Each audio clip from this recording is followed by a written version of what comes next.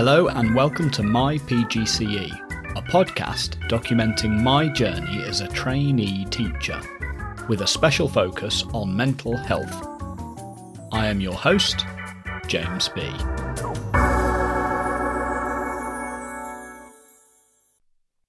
This is a big one, because last week, which was the third week of my PGCE course, was my first week in school as a trainee teacher. Of course, I've spent lots of time in school as a student, but never before as a trainee teacher. And to say that it involved a steep learning curve, even the steepest of learning curves, wouldn't do the experience justice. But, unfortunately, despite the magnitude of the topic, this is going to have to be a fairly brief episode. So, normally I do my recording on a Saturday morning, but this morning I had a welcome webinar for the IMA Math Scholars. And I can't push recording back to tomorrow because I'm going to Thorpe Park, which should be fun. So yes, it'll have to be a fairly quick episode. I'll try to talk about what I think were the most important aspects, but many of the other things I think I'll return to in future episodes. Okay, so without further ado, let's get straight into the overview of the week, which will be brief. Then I'm going to zoom in on one, maybe two, maybe three, we'll see, particularly interesting, important aspects. And then I'll talk about my mental health at the end. Right then, the overview. So, after last week's recording, I spent some of the rest of the weekend doing my revision placemat. So we had to prepare a revision placemat on a learning theory of our choice, and we were to do this before our uni day on Monday. And I chose Gestalt learning theory.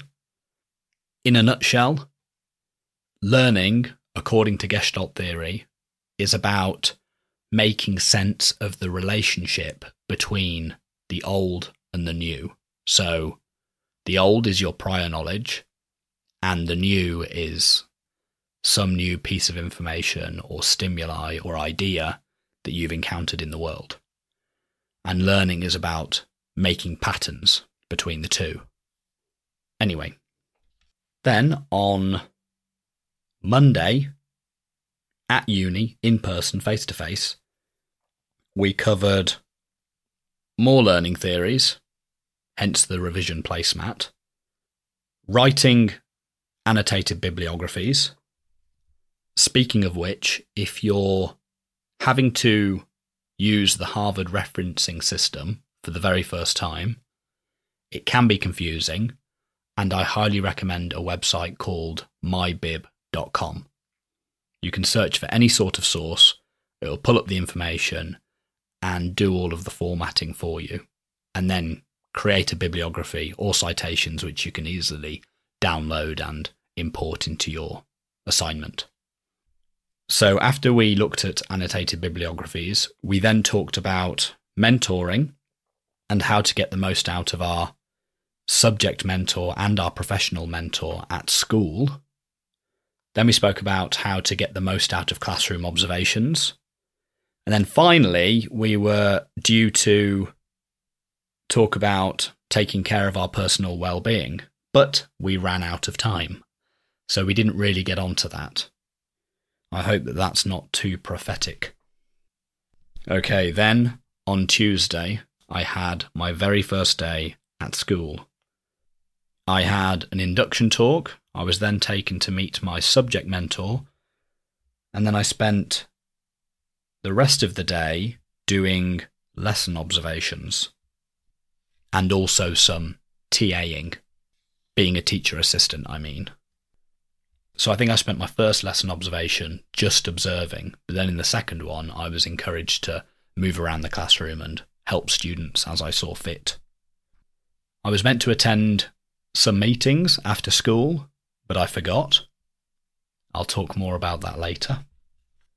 So, Wednesday, another day in school. I had a free period to begin with, where I got my school laptop and sorted out my email login and other administrative tasks like that. And then the rest of the day was lesson observations. Thursday, another day in school. Now, this one was a bit different, and it was such an eye-opening experience. Instead of doing lesson observations, I shadowed one class all day. I followed the same class around for the entire day. We didn't actually do any maths at all. Instead, I went to a PE lesson, and then food tech, then art and design, then Spanish, and then science. After that, we had some safeguarding training. And then on Friday, it was a uni day. So I wasn't in school, I was in university. And we spent pretty much the whole day talking about critical thinking. So in particular, critical thinking as it will be required at master's level study. So critical reading and critical writing and that sort of thing. And the main takeaway of that session was that my opinion is worthless. So at master's level, it's all about critically engaging with what other people have said. And there's no room whatsoever for I. And then this morning, Saturday morning, like I said, I attended a welcome webinar for the IMA Maths Scholars, which included a talk from Dr. Ems Lord from NRICH, which was very interesting. So that completes the overview. Now I have the difficult task of deciding which aspects to zoom in on. So give me a moment. So, first, and very briefly, on my first day in school, when I was interacting with the students as a teaching assistant, I realised that I have forgotten how to do maths. In particular, I couldn't remember how to do long division or long multiplication. I mean, I have my own ways of doing it, but I couldn't remember the method that they had been taught to use. And I kicked myself to begin with because I have a degree in maths. Even though I couldn't remember the method instantly, surely I should have been able to figure it out. But I don't know, there were lots of things coming at me, and I guess I froze up like a rabbit in headlights. But in the end, I think it was a hugely valuable experience for me, and it was great to have it on my very first day because ultimately nothing bad came of it. I asked the student to give me a moment so I could go check, which was fine. I checked. I then understood the method, and I've now learnt that going forward, if I don't know something immediately, that's okay. It won't be the end of the world. I can easily look it up, and students aren't going to judge me for it. The second thing I want to zoom in on is something I've noticed when students are confronted with a hard maths question. This may be a maths-specific observation, but perhaps it'll translate into other subjects too. Often, the hard question will involve several steps in order to solve. The student knows full well how to perform each of those steps. Indeed, that's what they've been doing in the lesson up until that point, each of the steps individually. But suddenly, when those steps are all pulled together into one question, the question becomes hard and they're not sure where to start or what to do. Or sometimes they'll have an idea of what they need to do, but they'll try to do it all in their head at once, fail, and give up. So that suggests that what's difficult isn't the specific maths content being taught, but rather the ability to take a problem and break it down into its component parts and solve each part in turn in order to solve the problem as a whole. And I thought this was very interesting. And it's something that I'll keep in mind when I start leading lessons. I know it's something that Craig Barton mentions in his book, How I Wish I'd Taught Maths.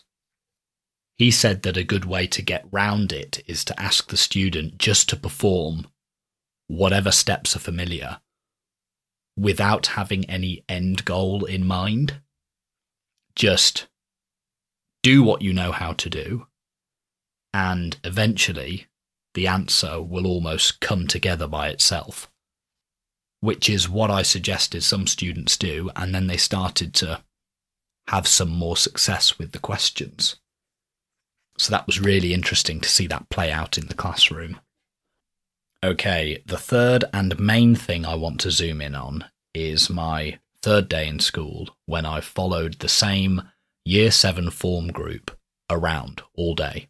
I followed them through 5 different classes. So it was the same set of students, yet their behaviour changed, in some cases dramatically, from one class to the next. And this was such an eye-opener because I think beforehand I had felt that some students are just plain naughty, and there's very little anyone can do about it. But it turned out that how a class behaves ultimately boils down to the teacher. This was terrifying to learn in one way because it's a huge responsibility, but also very empowering to learn in another, because if in the future I have a naughty class, then I know full well that it's within my power to get them to behave. Again, I think that was a very important lesson to learn early on. As a teacher, I can get students to behave. Okay, so that's all the zooming I'm going to do for now. To wrap things up, as usual, I will talk about my mental health. My first day in school was utter carnage. Well, it wasn't, but that's how I felt.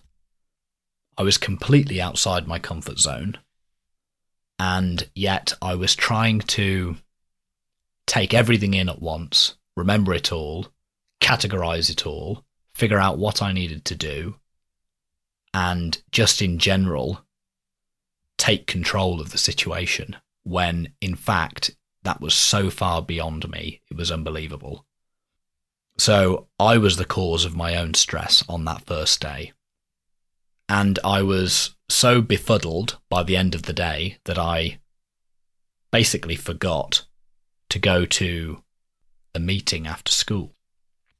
But my subject mentor is a very relaxed guy, and I think a very good influence on me. He's told me several times that I just need to chill, which, as someone with anxiety, isn't always the most helpful thing to hear. But he's also told me several times that I need to just go with the flow. And that was actually very helpful to hear, because to begin with, I was trying to control the flow, which was impossible. Instead, I just had to go with it and trust that eventually things would settle down and I would soon orient myself, which soon enough I did. So I had a free period first thing on Wednesday morning, where, like I said, I was given my school laptop and login details. And once I had access to the school's primary means of communication, so the school email system, I started to feel so much better, because I knew then that the relevant information was coming in. It was all in one place. It was there in my inbox. But still, I didn't worry too much about taking it all in. I just tried to go with the flow. Yes, and once I came to peace with the fact that the flow is beyond my power to control, I felt much better. Okay, so that was a bit of a ramble, but hopefully you get the general idea. But I should also add that even though the first day was very stressful, because I came into it with the wrong mindset. On the whole, it was still a great day. Like, I had a couple of really positive teaching experiences. So there was a girl in one class who was struggling to solve some simultaneous equations to do with exponential graphs, if I remember rightly. And not only was she struggling, she also seemed to lack confidence and thought that she was bad at maths. In fact, she said it to me several times, like, I'm bad at maths, this is beyond me. Yet I took her through the questions step by step, broke it down for her, and once we got to the answer, she said, oh, that wasn't too bad, or something to that effect. And when I came back to her 5-10 minutes later, she had done, I think, 5 or 6 questions, which was really nice to see, because before I had gone over, she just wasn't really doing anything at all. Again, that was a very empowering experience, because I know that, again, it's down to me as a teacher to get my students to learn, and I can do it. It's possible. It's within the realm of possibility, not only to control the class and get them to behave, but also to get them to learn. And that made me feel great. And I'd say that that positive experience outweighed all the negative stress on that first day. So on the whole, it was still a good one. I guess the other thing to mention with regard to my mental health is that I'm very tired. I'm getting up to go to school much earlier than usual. And at the moment, I'm struggling to fall asleep much earlier at night. So my body clock is just a little bit out of sync. But I know that if I persist, my body clock will soon align with the ebbs and flows of the school day. And with that, I think I will draw a line under this episode. I have to go food shopping and do my food prep for next week, which has been working well, by the way, saving me quite a lot of time in the evenings. I hope your week has also gone well, and please do get in touch to tell me about anything you like. I'd love to hear it. If you like the episode, please spread the word in person and on social media. You can follow the podcast on Twitter @mypgcepod or email mypgcepod@gmail.com. Please subscribe, rate and review in your directory of choice. Please also consider becoming a patron at patreon.com/mypgcepod and helping fund both the podcast and my PGCE course. Thank you, and talk again soon.